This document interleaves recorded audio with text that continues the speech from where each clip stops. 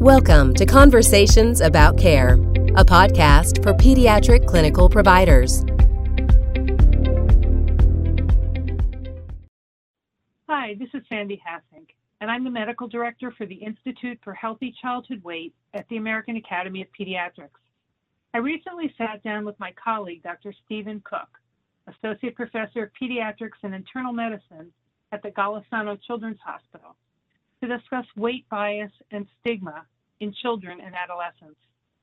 Dr. Cook offers some clear steps for pediatricians to engage families on this topic of weight and obesity. Stay tuned to hear our conversation.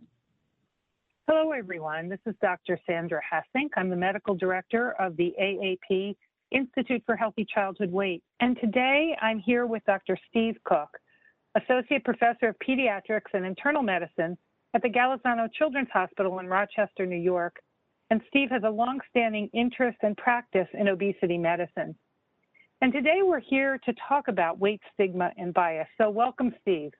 Thank you, Sandy. Appreciate it. So, Steve, I'm always interested in, I know weight bias and stigma, addressing weight bias and stigma has been a passion of yours, and I'm always interested in how did that come about? How did you get particularly focused on weight bias and stigma?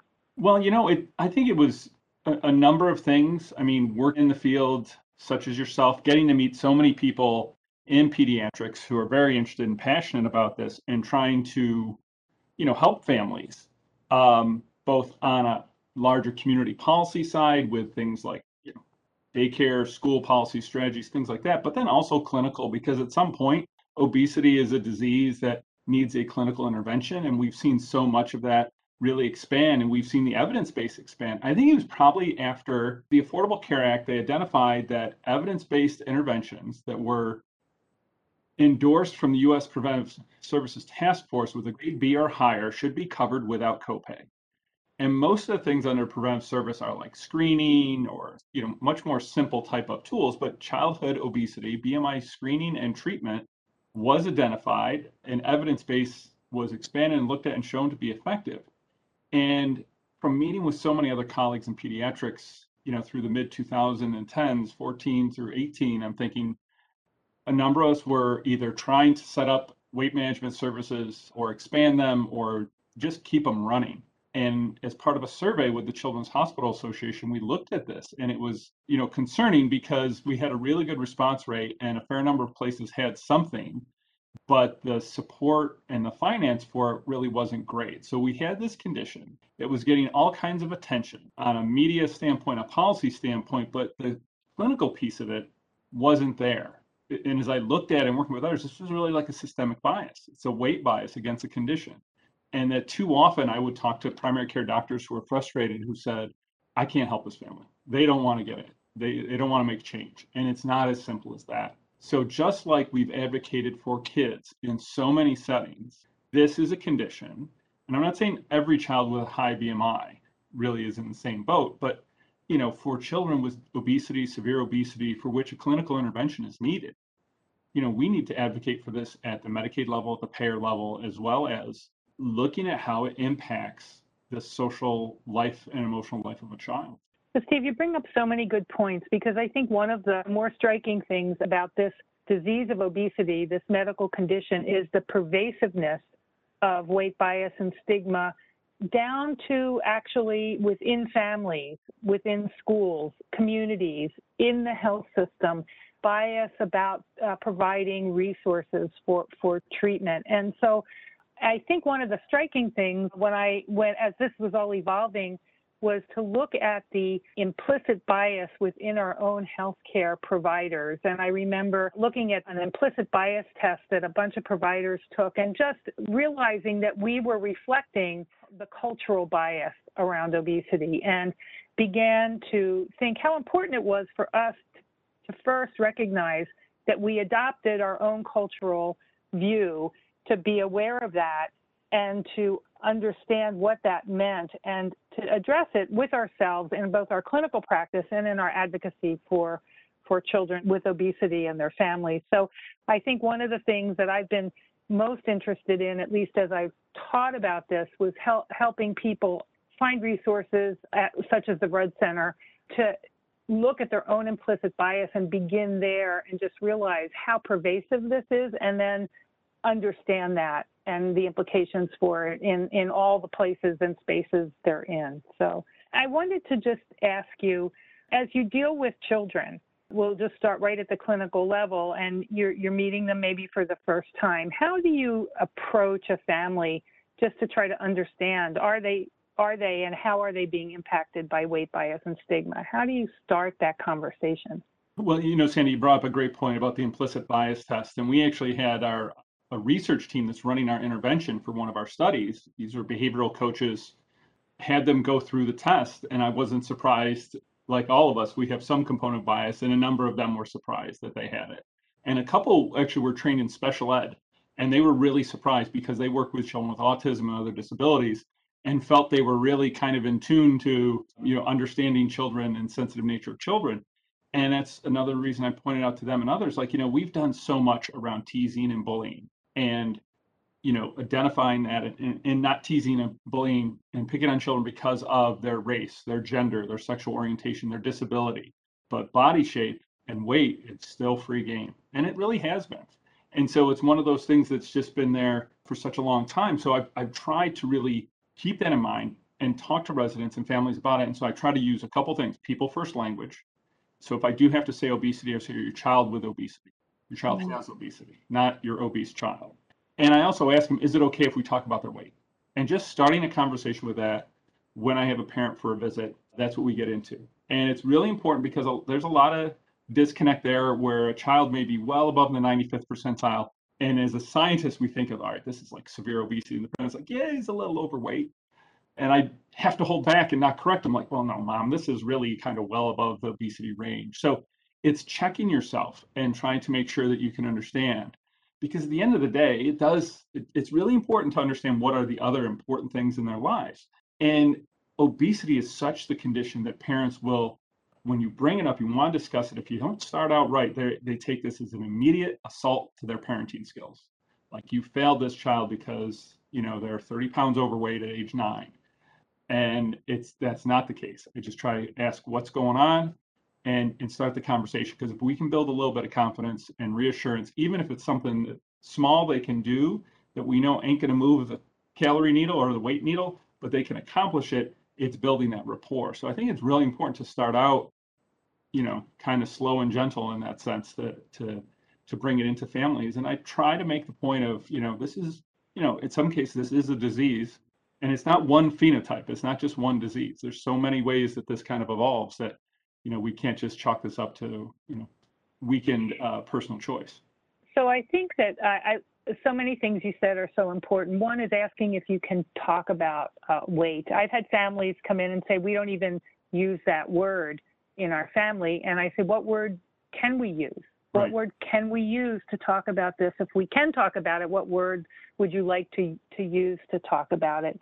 You made me think of a case I had years ago when a mom had 3 sons, and they all had obesity. And we were in the midst of our visit, and I don't know why I said this. I just happened to say to Mom, I'll never judge you.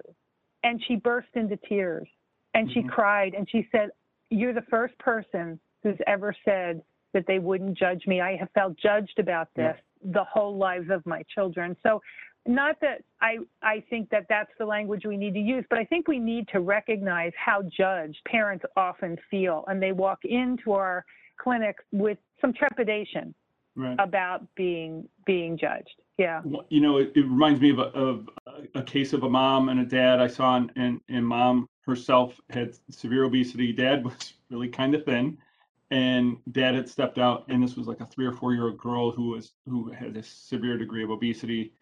And I said, can we talk about weight? Can we talk? And she's like, okay. I said, just tell me kind of if this is okay to talk about. And she started getting upset. And I said, but let's slow down. What's going on?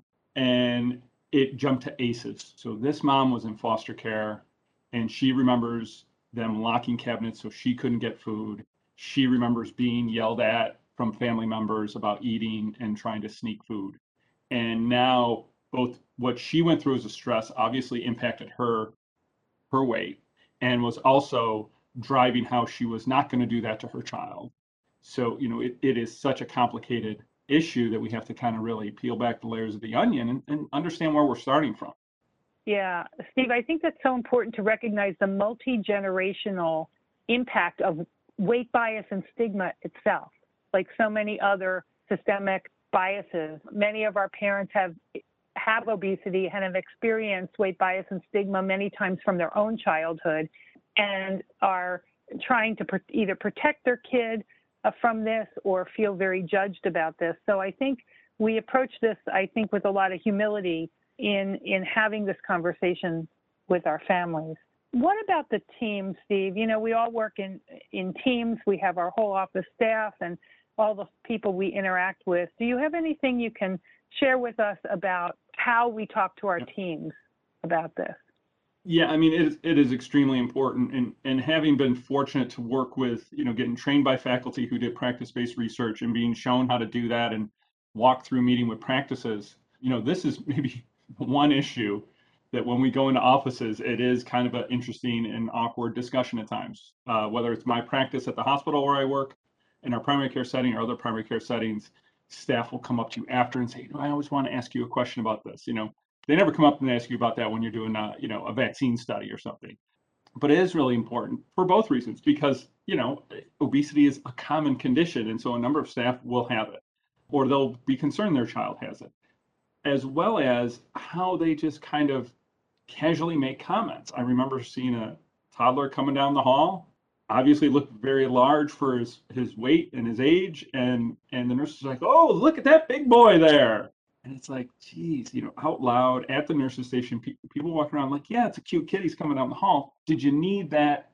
Did you need to make that statement? And how that may or may not be perceived, and regardless of that person's weight status too. And so it's also, it is a complex issue. And as you said, looking at the work out of Yale and that group where they've identified where weight bias comes in, it's all levels. It's dietitians, it's doctors, it's staff, it's surgeons. I can remember a few interesting comments made on my surgery rotations with the attendings, but it's everywhere. But I think one of the key pieces of what we brought up when we wrote this policy statement years ago was that it's not just in the clinical side. It affects education at the earliest level, how teachers perceive children in elementary school, how people applying for graduate school and colleges are affected by the weight bias and perceptions. So, Steve, you mentioned the policy statement, and I know you were instrumental in writing the AAP's policy statement on weight bias and stigma. Do you have any thoughts about what might be new since the publication of that policy, or where we might want to continue to and maybe turn our focus? Yeah, so it's definitely, the timing is unique, Sandy. Because the policy statement is 5 years old now, so we actually have to review. We had a review call last week with Stephen Pont, with Wendy and Rebecca Poole and the team at the AAP. So we've looked at it, and it's a balance because there were certain things that we thought would be important to talk about in the statement, but then you have the pandemic layered on top of it. And what have we seen? We've seen obesity is such a big risk factor for severe COVID disease in adults as well as in kids, seeing data where one of the more common chronic conditions identified in kids is obesity. So how that plays into this. We don't know that we have enough given related to the pandemic specifically to go into the policy statement for revision, but we think it's going to be really key as we roll it out and trying to think of, okay, when this goes out, if we get this renewal of it out within the next year, it's going to point out those talking points of saying, okay, this is still something that's very significant. I can tell you, again, anecdotally from some families, how kids who didn't like going to school, were teased and bullied for a variety of reasons, didn't mind doing remote school, some of which I asked families, and yes, being teased about their weight was one of them, but there were others too. So, that's one side of it. The other side is we're seeing just increasing rates of obesity because of the pandemic, the stress, the response that happens with that, so many things complicating it. So it's definitely a time where I think revising the statement on how we identify and address it with personal behaviors and habits and role modeling and language, but then also we have to think of it from a bigger system standpoint. And thinking of the bigger system, Steve, early on we talked about the whole system's response to obesity in kind of a biased way, unlike other diseases. Can you tell us a little bit about what you've seen and maybe some things we could think about doing about that kind of bias? Yeah, absolutely. So one of the big reasons, because you were such a help to me when I did this, I actually took a sabbatical leave about 7 years ago, I think it was, at the request of my chair to look at the idea of how we could create a clinical service for obesity for our pediatrics department. I worked with you and got connected to the AAP, the Children's Hospital Association, where we did a large survey of children's hospitals across the country asking about this, and actually worked with New York State Department of Health as they were looking at, could obesity be part of some Medicaid changes they were going to look at making, where that would fit. And this is also a time when it's supposed to be covered under the Affordable Care Act. A number of us were thinking the opportunity was going to rise. And I did a business plan with some graduate students at our university of, how you put together a 1 year, 3 year, 5 year prospectus and looking at what population size we would see and how many visits and everything, and which was, hard and different, but really important. And then just seeing the thought of, okay, well, as we finish this up, New York was going through a Medicaid redesign plan and looking at maybe revamping entirely how it was going to be paying for healthcare through Medicaid, and was told by a high-level finance person, well, if Medicaid drops fee for service, we can't start a new clinical service like this if it's not started. So it got decided by a dollar and cents statement right up front. And I was disappointed because it was like, all right, I understand, the university or the center doesn't want to make a step going forward with it for that reason right now. But it's what's going to happen, and seeing how this has played out in other places. I'm seeing colleagues who run very good programs who are being told to close it down because it's losing money. And I'm in general pediatrics.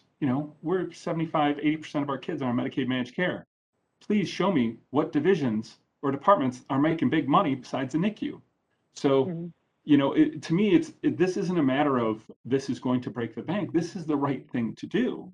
Now, are we treating all kids with a BMI of above 95th percentile? No, but we need to offer something. And it is really concerning because then it feels like it becomes the battle or issue of my disease is more important than your disease.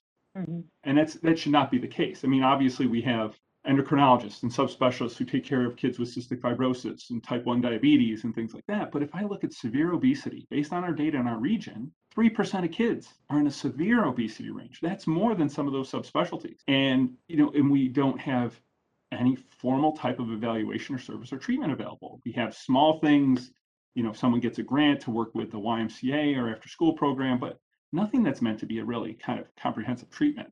And so I've been fortunate that my research also the interventional research really started to take off at the time that this clinical care model was put together, because we talked with, and you were there at the academy, we talked with some insurance companies. And it was interesting how private insurance thought of it one way and Medicaid thought of it another way. And then large employers thought of it very differently because they saw it as a family-based treatment, which was actually kind of encouraging because they saw the value of it to their employees. So it's been a challenge, but that's one of the things that I think is why we really need to look at addressing this, not just on kids being teased and bullied. Obviously, that's important, but not allowing, some type of treatment intervention that is available, that there's an evidence base for, and it's being stopped, on multiple fronts that feel systemic. Such good points. And I think that obesity is really a call to advocacy for all pediatricians on all these different levels, wherever we interact with patients and families and hospital systems and insurers and employers. And I think understanding our own maybe implicit bias, our own desire to see equity in treatment for all the children with obesity and clinical programs, I think can fuel some of our advocacy efforts here. And the other thing I've been so struck with is obesity, I often think, is like the canary in the coal mine. It's a reflection of some of the societal, socio-ecological issues like food, access to healthy, fresh food, access to physical activity, stress, now even COVID, that's really pervasive and really fueling this epidemic. And weight bias and stigma and parents feeling of blame, their own sort of maybe some guilt or some blame, really combines to make it even harder for families to work against these socio-ecological forces that are operating, because when you feel guilty or you feel that maybe it's your fault, it's hard to have energy to do the hard work that obesity treatment takes. So I think it's all interconnected. It's this fabric of interconnected forces at work here. And really, in many ways, a call to pediatricians to really be aware of the avenues in which we can all do advocacy wherever we are for these children. So, Steve, we're coming to the close of our conversation. Any last thoughts you'd like to share with our colleagues out there? I think it's really important that, like we do all the times, we become the voice for children.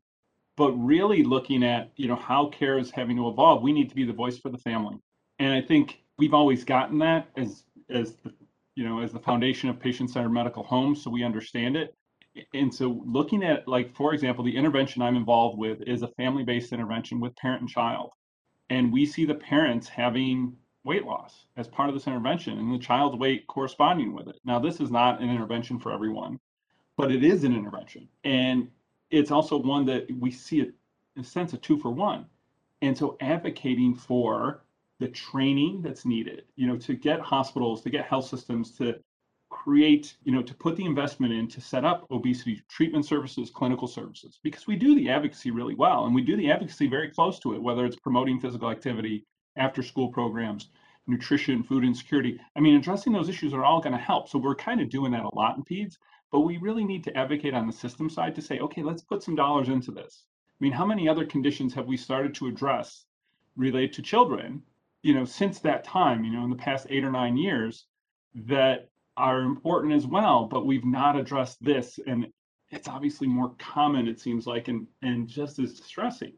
So I think, pushing on the clinical side, on the institution side to support this, as well as advocating like we do with the payers. Yeah, and I would just add that I think the COVID pandemic has unmasked both the deficiencies in our ability to take care of these kids and fueled increasing obesity rates. So we have a perfect storm, but also an opportunity here to really highlight what's been happening and the vulnerability that really obesity confers on children for not only COVID, but other chronic disease.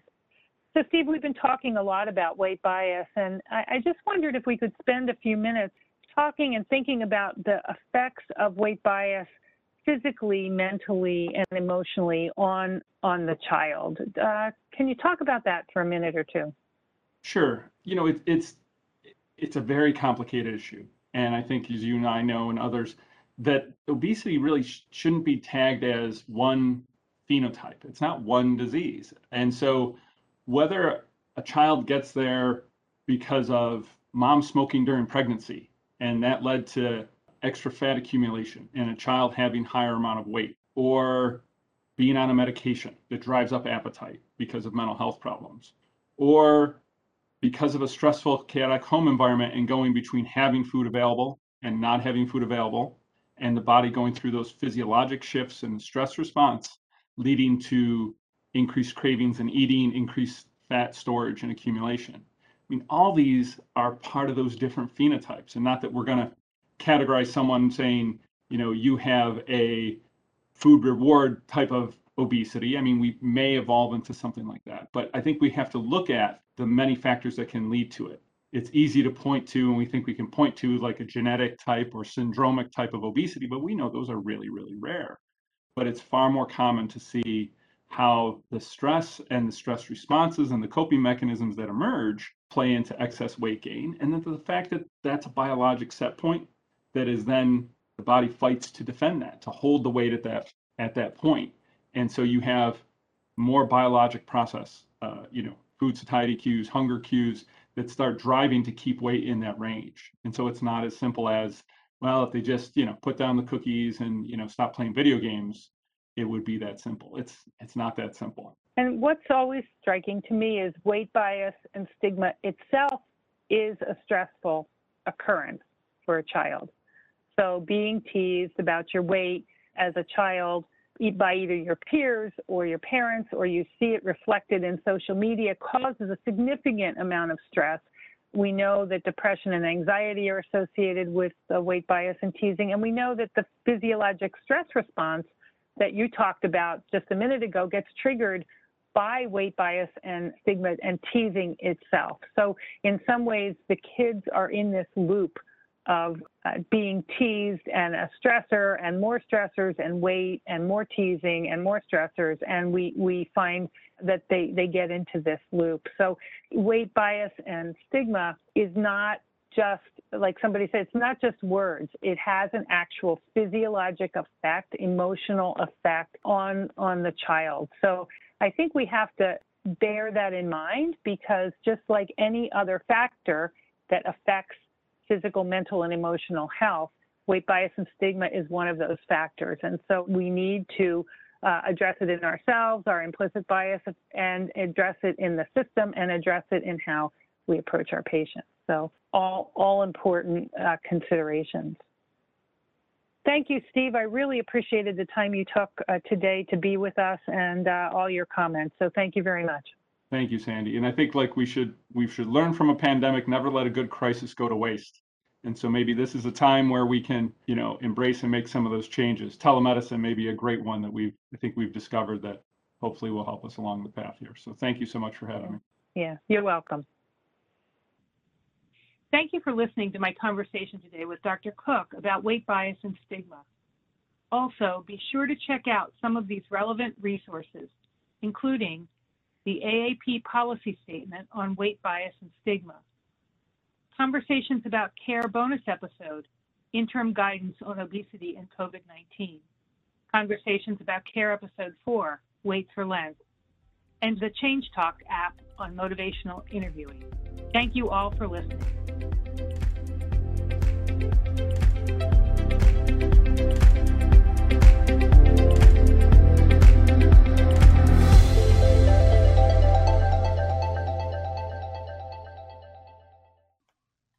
The views, information, resources, or opinions expressed during the Conversations About Care podcast series are solely those of the individuals and do not necessarily represent those of the American Academy of Pediatrics.